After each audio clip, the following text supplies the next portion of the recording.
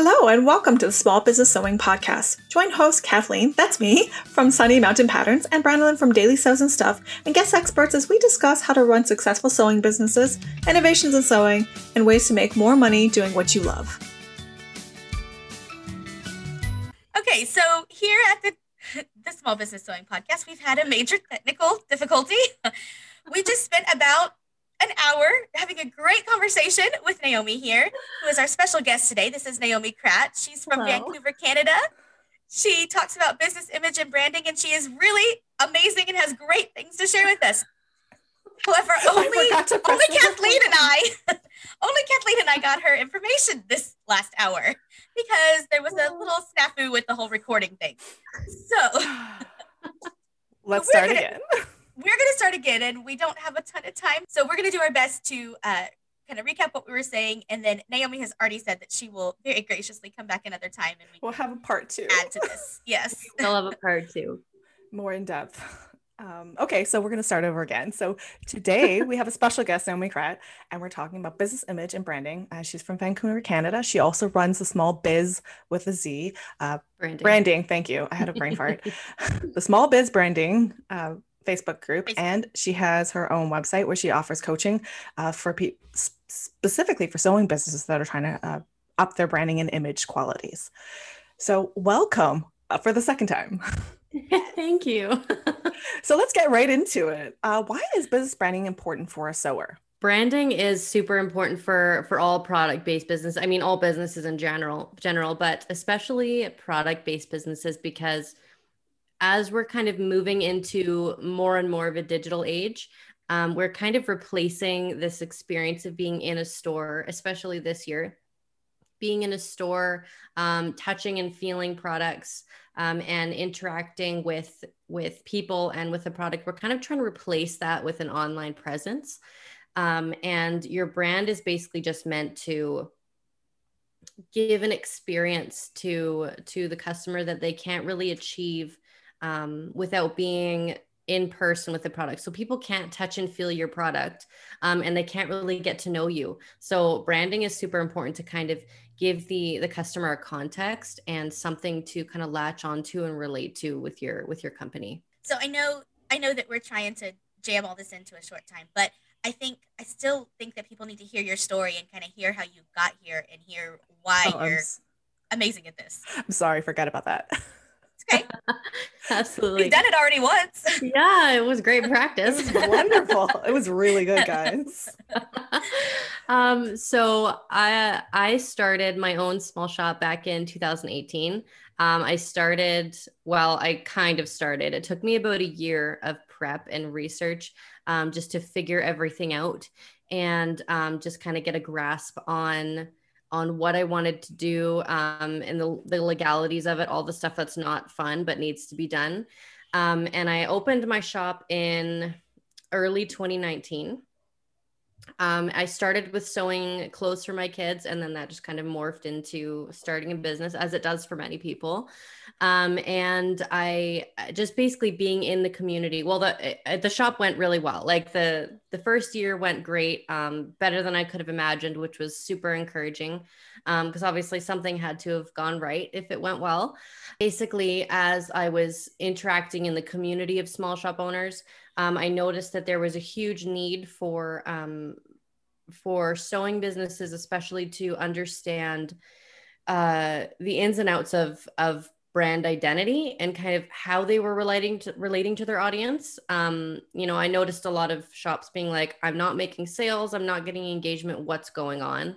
And then taking a look at their company, at their social media, at their website, it felt kind of natural to me, figuring out what was going wrong, and kind of helping them troubleshoot what they could be doing better.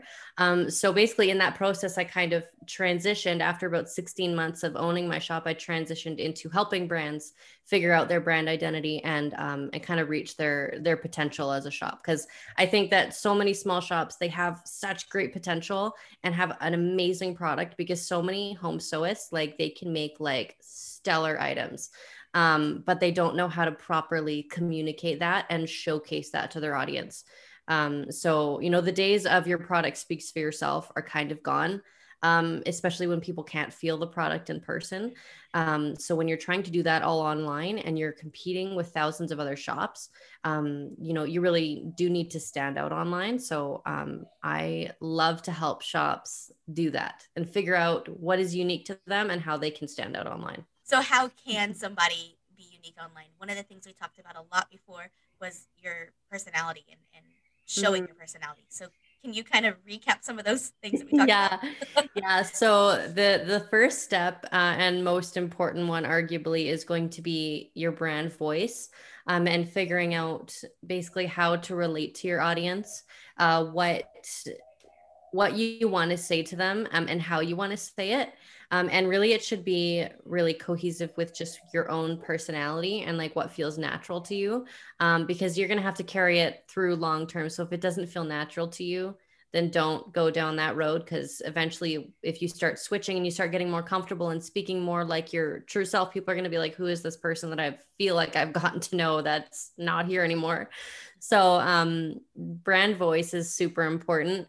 And that's just, basically in a nutshell, how you speak to your audience, how you relate to them, what you're saying.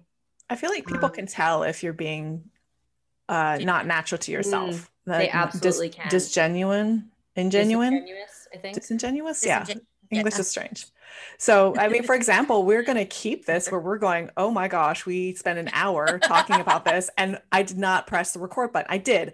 Something changed on Zoom. Anyway, so we're totally keeping this. And like Naomi was saying before, that we're not privy to this conversation, but things like using colloquial terms, phrases that you normally would use. So like Brandon would say y'all a lot. Yeah. Or I'm fixing to do something, because that's in her normal vocabulary. That's my vernacular. Right. Exactly. And my question was, I'm from Hawaii, so I use Hawaiian Pidgin, which has certain phrases that people are not used to, like, if can, if no can, no can. Like, I don't know if you guys understand what that means. It means if you can do it, we'll do it. If it can't be done, or if we can't do it, we're not going to be able to do it. So my question was, like, if you talk like that, if you have a patois or a local dialect that you use consistently in your normal speech, should you include it, or should you not include it, or should you include it with some explanation? What's the best way to approach that? Yeah. So I would say, like, never flatten your personality. If that is part of the way you speak, then don't leave that out, because I feel like you're doing people a disservice and not really getting to know who you are. And use it to your advantage if the majority of your audience is local to you. So go for it. If the majority of your audience would understand it, then just go for it.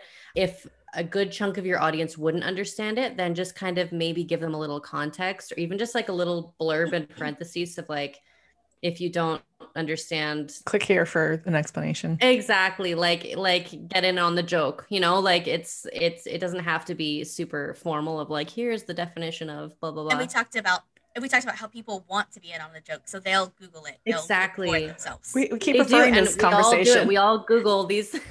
But you guys had that great clip about Gilmore Girls. Yes, we talked about Gilmore Girls. It's my how we have to Google show. You have to repeat this. So I'm sure everyone who's ever watched Gilmore Girls has Googled a pop culture reference, because you have no idea who they're talking about, but apparently it's really funny. Yes. Speaking of audience, how do you get to know your audience? Oh, that's something that's hard. Hold on. Wait. Did I skip a question? What? We skipped something really important there. Thank you. When you're speaking, you're gonna naturally speak in your own voice. But a lot of us were taught Brandon's raising her hand. to write. Sorry, yes, I raised my hand there. We're taught to write more formally. As Kathleen said, I'll say y'all and fixin' to all day long, but when I go to write, I don't usually include those.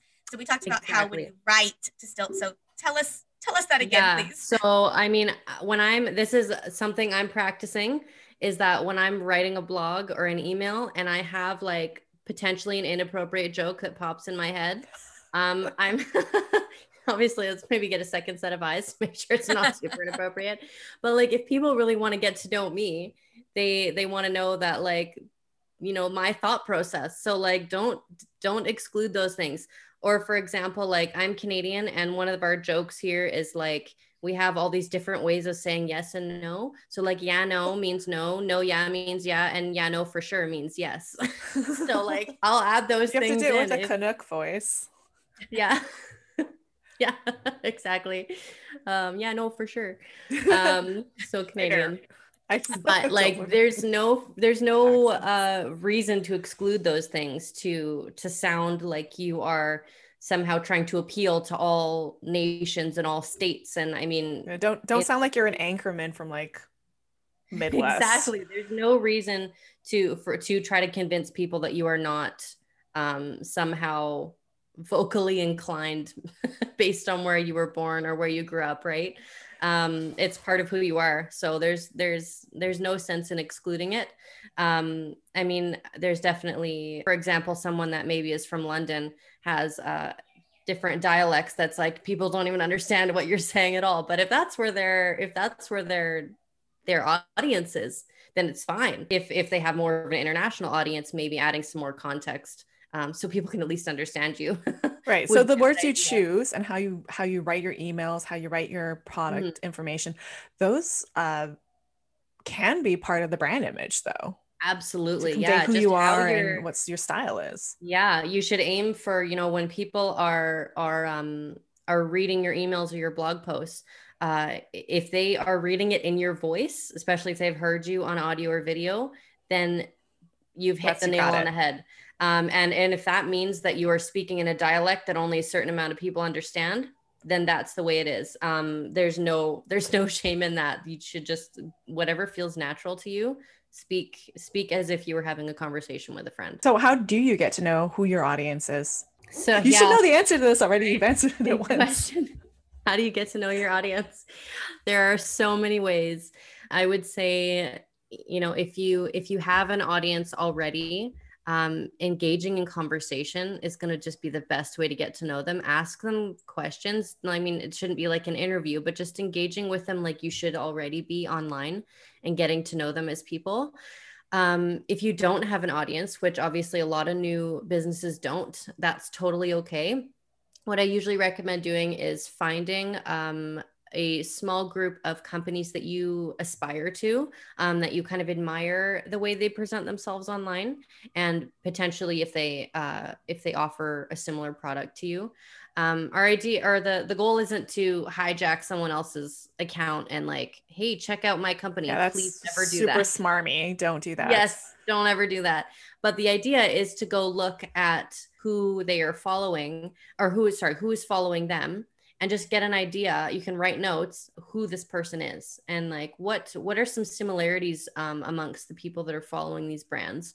And it could be anything from like their home decor to the way they talk, the different maybe keywords that they use in terms of like style or the product that they're interested in or whatever, and just kind of get to know the audience, get to know who they are, and then engage with them just as a person. No, don't mention your business. Just, you can go on people's profile and like something and leave a nice comment. Like this is what social media is for. Just engage with people that you think might be interested in what you're offering.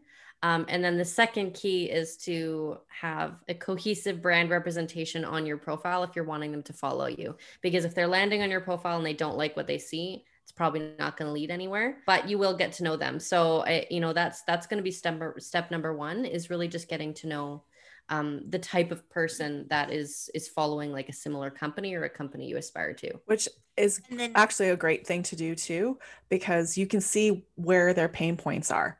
So if they have enough Absolutely. of a pain, they're like, this company puts tags on the back and it's scratching me. I don't like that. Maybe you can think, I can start stamping instead of using the Mm-hmm. tag in the back of the neck, or put it somewhere else that's, of course, we're not giving legal advice, we're not lawyers, but maybe you can use a different option that won't cause that pain point. Or they didn't like the fact that there was no French seams, for example, and you want Mm-hmm. a or smoother there was feel.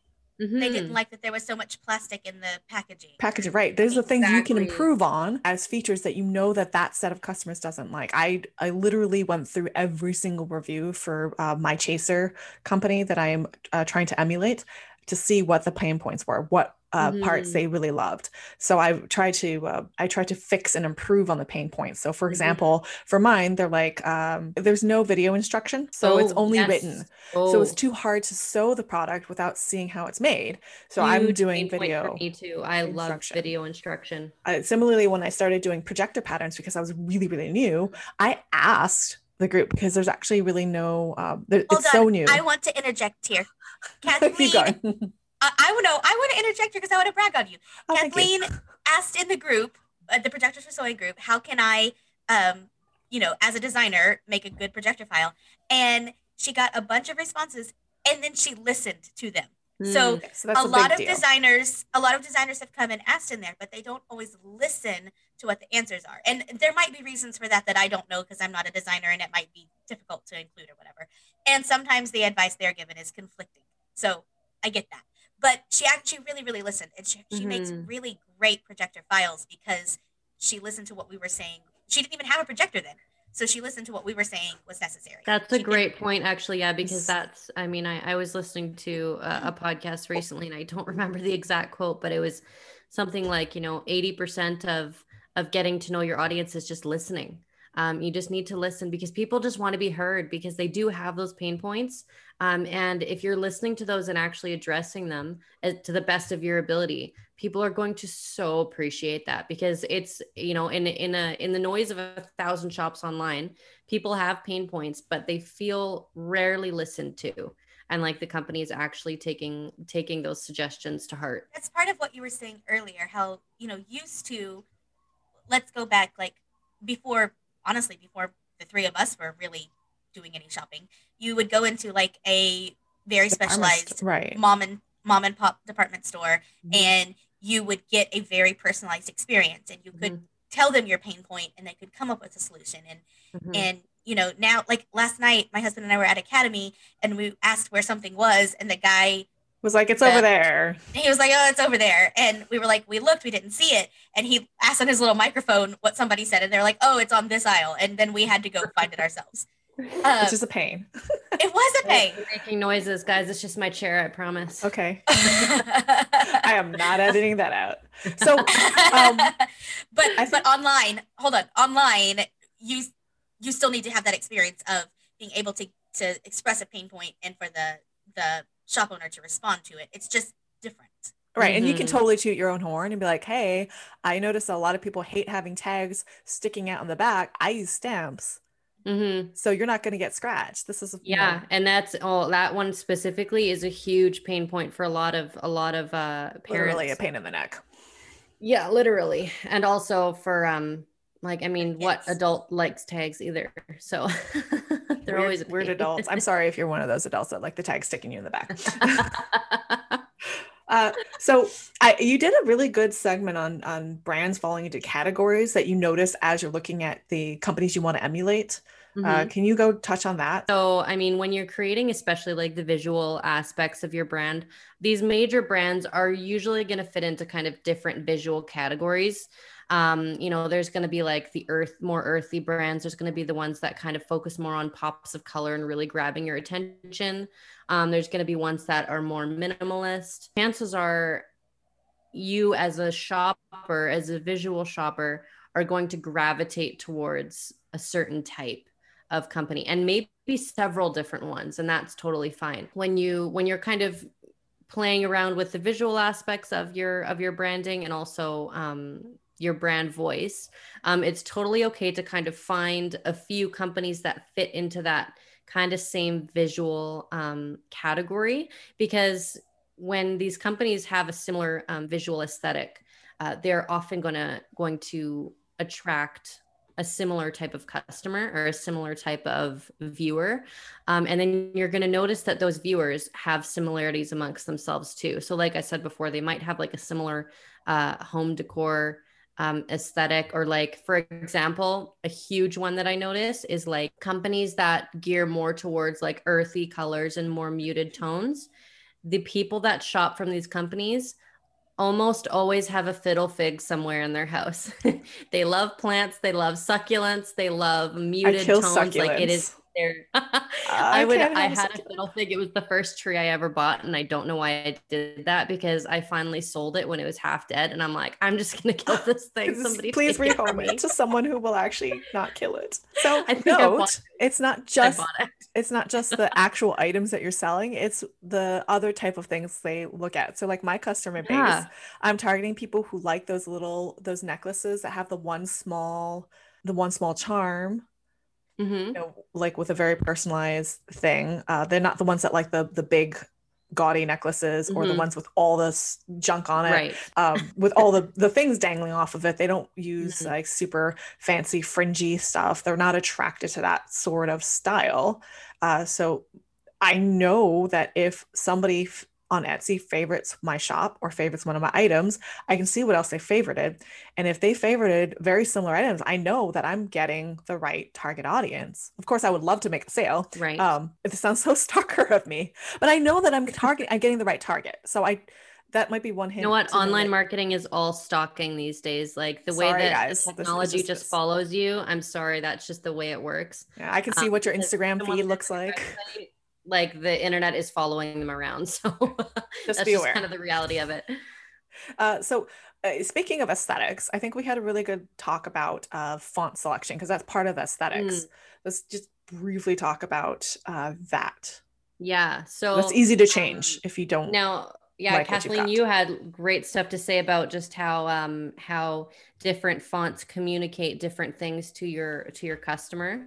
And I think yeah, a really great point to pull from just how important typography is that's the fancy word that I like to use when I'm talking about fonts.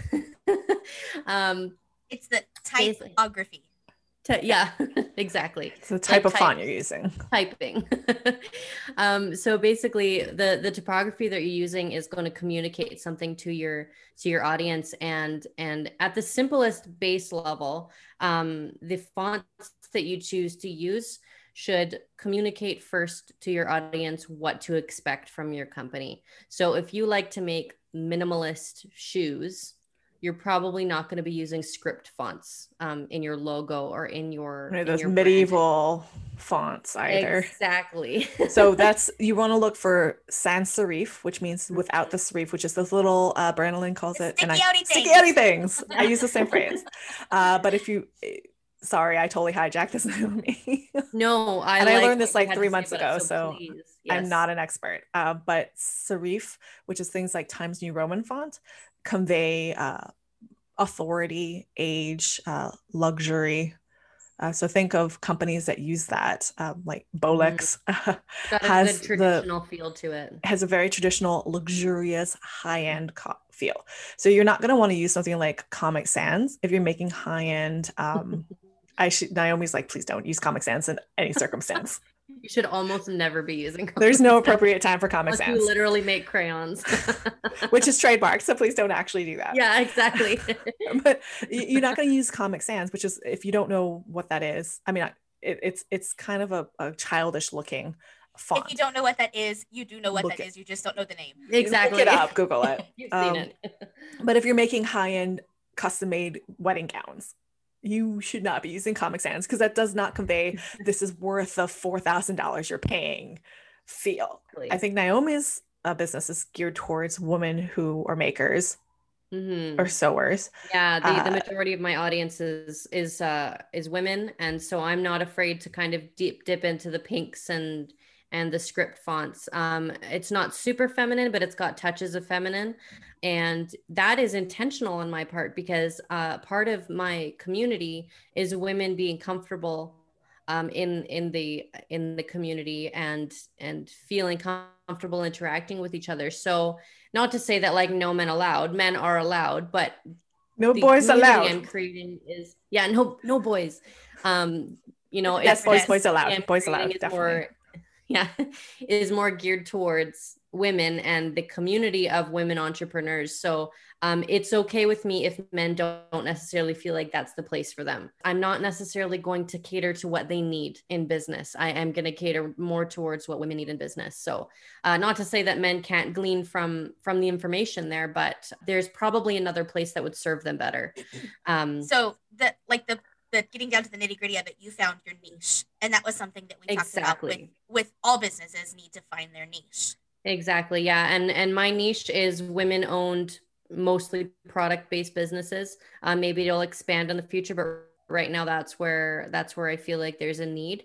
And that's one of the best things and the first things that a company can do is just finding, what do I want to make? What niche am I in?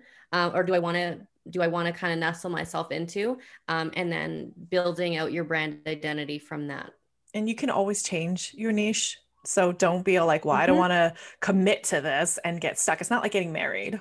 No, exactly. And that's that's like, for excellence and strive for getting it as close to what you really want as possible. But the chances are that your branding will change within the first year or two, because there will always be something that you look back on, think, I wish I did that differently. And that's totally okay. So we're not striving for 100% perfection the first time. You're getting more Oh, comfortable with what you like, and you can't really figure out what you love long term until you start somewhere.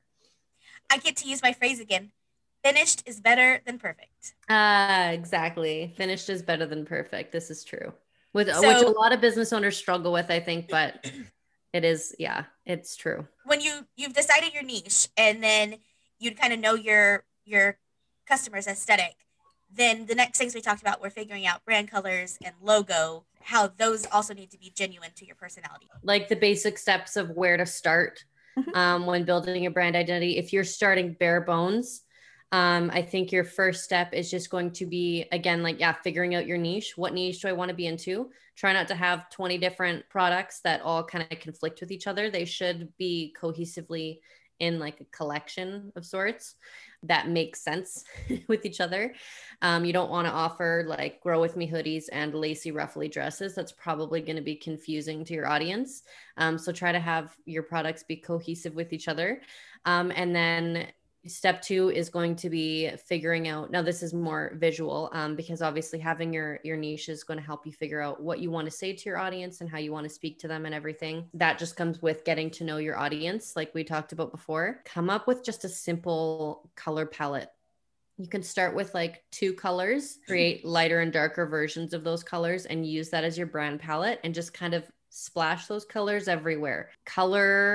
There was a statistic I read not long ago. It was color alone increases brand recognition by like 80%. So that is the first thing people notice about your brand is the color. So if you repeat those colors in all the aspects of your branding, you're going to have a much better chance of people recognizing you. What's the recommended number of colors? Is there like a point where there's too many colors? I would say like it depends if you're kind of using if so there's kind of 2 ways to go about it. I usually recommend that people kind of start with like 2, maybe 3 colors and then create the lighter and darker versions of those. Start with 2 if you're like really bare bones, just to keep it simple. It's not any less customized because I myself I started with 2 primary colors and I've just run with it. And it's worked for me. But then there are other brands that use like 5 or 6 all different colors. Maybe if they're looking for more of a bright aesthetic. And they don't really use lighter and darker versions of those colors. They just use that palette where all the colors are different. And that works for them. So I would say there's kind of different ways to go about it. But in general, I would aim for maybe like 6, give or take a few. I have like 2. I'm Yeah, several and behind and there. and I'm that's cool totally with that. fine because you can use those 2 and then just create lighter and darker versions of them, because there'll be those instances like on your website or on your email marketing where you just think like, oh, I wish I had a lighter version of this for like an accent, or like I wish I had a darker version of this for a headline. So it's just they're basically just supporting. They support that kind of brand aesthetic that you've created without using different colors or just being able to use like white and black.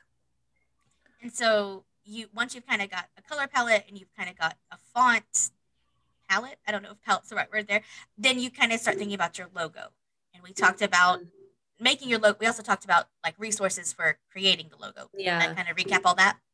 Yeah. So if you're up for creating a logo on yourself, or on yourself by yourself, then I would probably start with Kathleen suggested Google Fonts is a great resource to check out. I usually start with Dafont, Dafont. Basically, I just like to search through the categories. Pick a category like that coincides with your branding, like script if you're more feminine, or more minimalist if you're going for a modern look, and just kind of scroll through, download the ones that resonate with you. What's great about Dafont is that you can actually put in a test script. And this is super helpful for if you're doing a logo, because it'll basically just show you your text in that font. Because you might think you like a font and then you try it in your word or your name, and then it just doesn't look good anymore. Or the opposite, you might not think that you like something until you try it. So type in your test script and then go scrolling and download all the ones that you like, and then test them out against each other on like a Word document. And then once you really pick the one that resonates with you, go and get the licensing for it, because then if you're getting the proper licensing, you can use it. Well, you shouldn't be using it for a font without licensing, of course. But once you have that font, you can use it across all your branding, and it's just a really great way to tie everything together. How do you create a logo? Resources for developed branding. So we're talking about where to look for. I think though you hit on a good point, because my kids are probably going to be home in about 5 minutes. So maybe we need to talk about knowing when we need to rework our branding and how to know if your branding is working, and then we'll do another episode about logos, and you talked about photography also that we haven't even touched. So maybe we'll do another episode about logos and photography and kind of more that visual aesthetic. And right now we could just go over how do you know if your branding is working? I would say, like, obviously you're selling product. If your branding is working for you, your audience is engaged and you're selling product. If it's not working for you, you're going to want to go through and kind of figure out at what point you're kind of losing people. So for example, if you're on social media and you're getting likes, or you're not getting, let's start with you're not getting likes on your photos, then you might need to rethink your photography or your photos, because obviously they're not engaging and they're not really getting people's attention. If you're getting likes but no comments, then you need to start looking at your captions. Why are you not getting engagement? Is maybe it's not very captivating. Maybe there's no call to action. Maybe there's no reason for people to comment. If you're getting likes, you're getting comments, and people are getting stuck on your website, maybe they're getting stuck on the flow of your website. Maybe they don't know where to go, or your website is kind of boring and it's just kind of losing them when they get there and they're thinking, oh, I'll look at this later. If you're getting them all the way to your product listing, then you need to start thinking about your product descriptions, your price point. And at that point, you probably have an audience that you'd be comfortable talking with if you're having consistent flow to your product listings, and just kind of get curious with them and figure out maybe a price point is the issue. Maybe it's a shipping cost that's the issue. So basically just kind of following the trail of where your customers are getting to before they kind of fall off the bandwagon. And you're not going to convert every person. That's unrealistic, but also just kind of figuring out, where am I losing people and how can I improve that? And sizing is probably another thing where you lose people when they don't know what size to order. If you make a garment, to touch on the pricing point, it's not always because you need to have your prices too high. Mm-hmm. Sometimes it's your price seems too low to the audience. Very true. Yeah, your pricing, just like everything else, has to be consistent with the brand that you're presenting to people. So if someone is shopping for a custom wedding gown, they're not going to pay $80, like $200. Right, yeah, they're going to go, what is wrong with this? Why is this so cheap? What's wrong with it? What's wrong with it? Exactly. And why is it so cheap when I was expecting it to be double that price? People are going to be skeptical of that, and they're going to look for something that more fits what they were expecting to see. So, and especially if your brand is communicating luxury and you're saying we sell luxury wedding gowns, then that price needs to reflect that, because people are going to expect that the price they're paying for something communicates the value of it.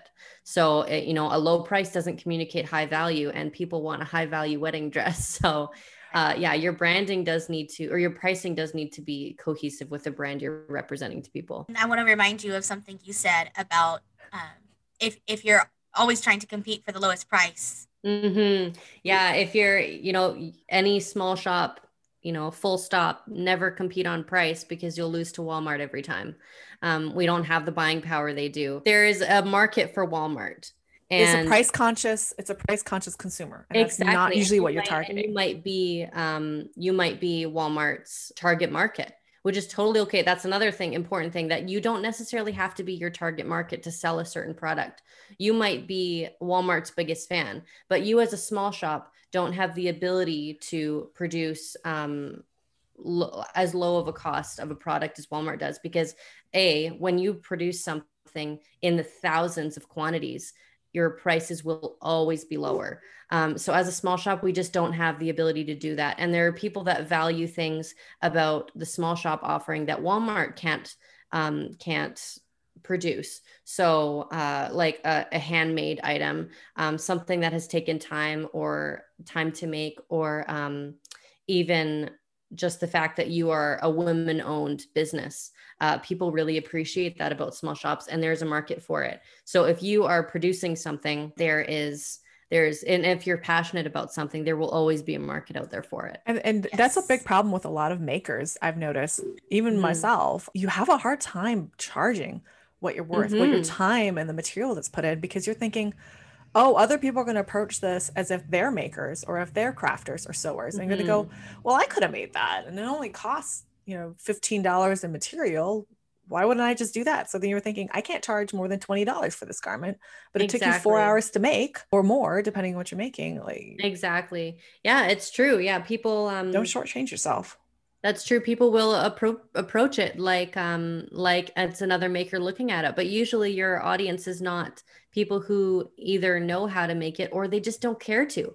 And that's totally okay. It's like, and the other thing is, if you are someone that loves to look for a bargain, you're going to have a hard time. You're going to have a hard time with that, which is totally okay. You are not your target audience. Sniff out a deal, more power to you. That's awesome. But you shouldn't be necessarily applying that to your product, because the market that is looking specifically for handmade small shop items, they often aren't bargain sniffers. They want to know, like, who is running this company? Is this a woman-owned company? I love that. What are you making? Oh, it's unique. I love that too.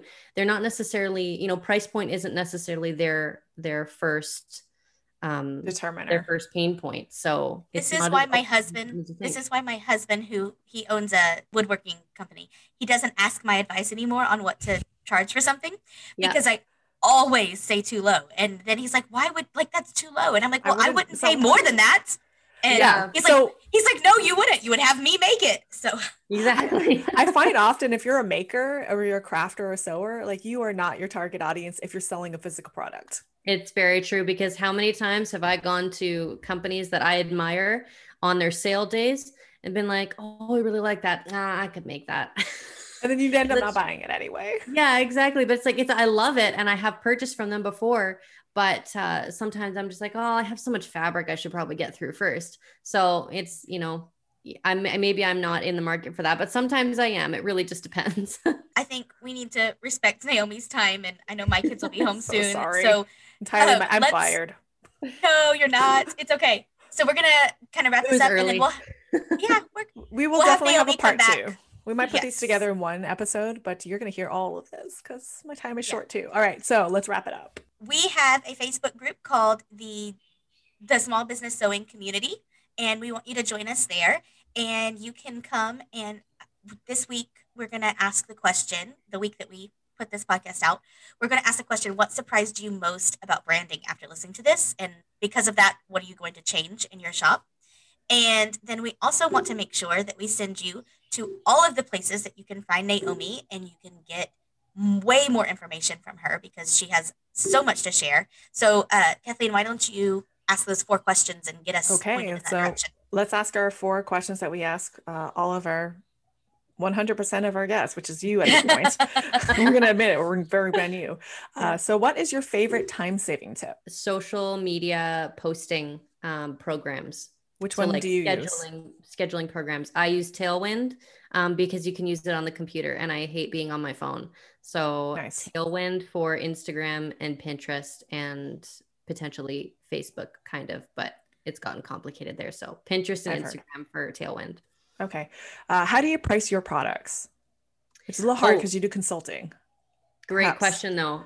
You know what? My rough method is take your cost of materials, and your cost of manufacturing, even if that is you doing the manufacturing, you have to pay yourself for your time, and times it by 2.5.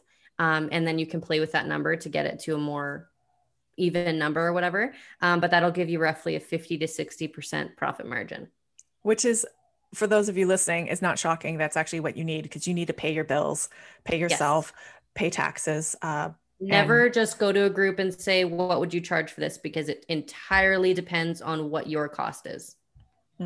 And what your audience is willing to pay. Yeah.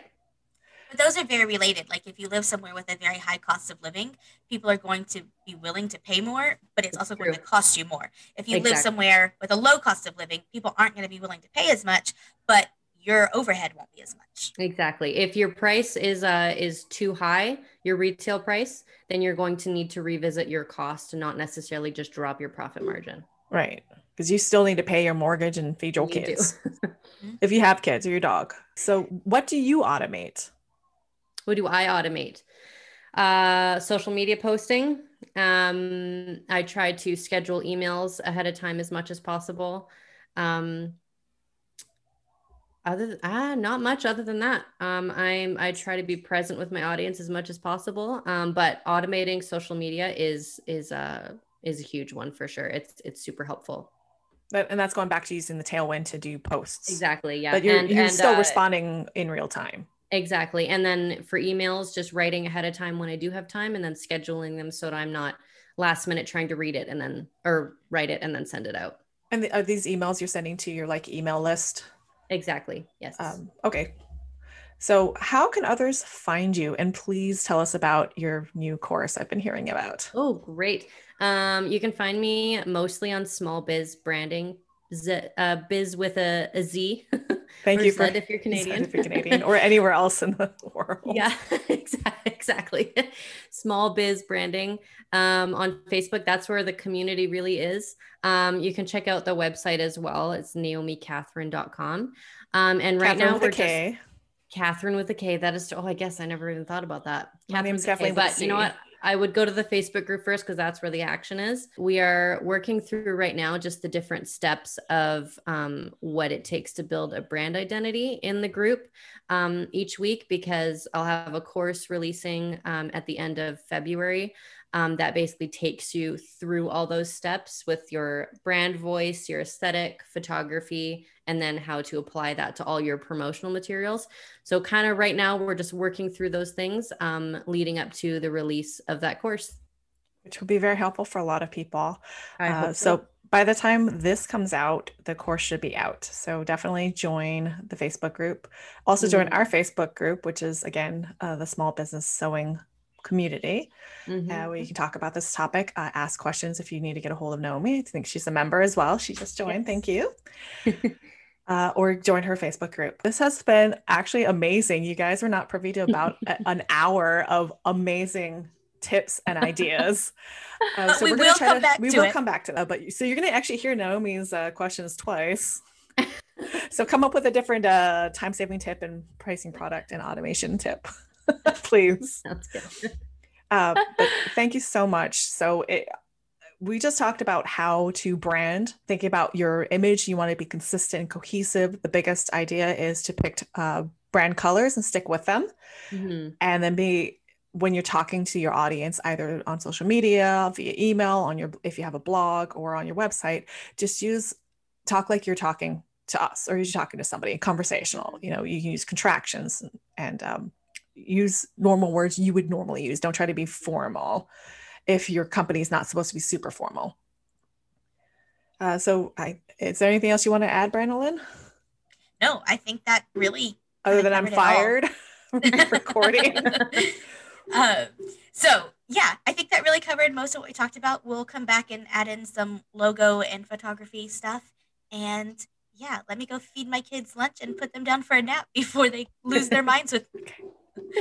All right. So this is Brandolyn and Kathleen for the Small Business Sewing Podcast. We were talking with Naomi Kragt about branding and imaging for your business, your sewing business. Follow us, like us, leave comments. You can find us on Facebook, on YouTube, and there's no and. Facebook and any type of and podcasting. Yes. To be released. Okay. Thanks. We've Okay, been better bye. at this before. Okay. Thanks. Okay, bye.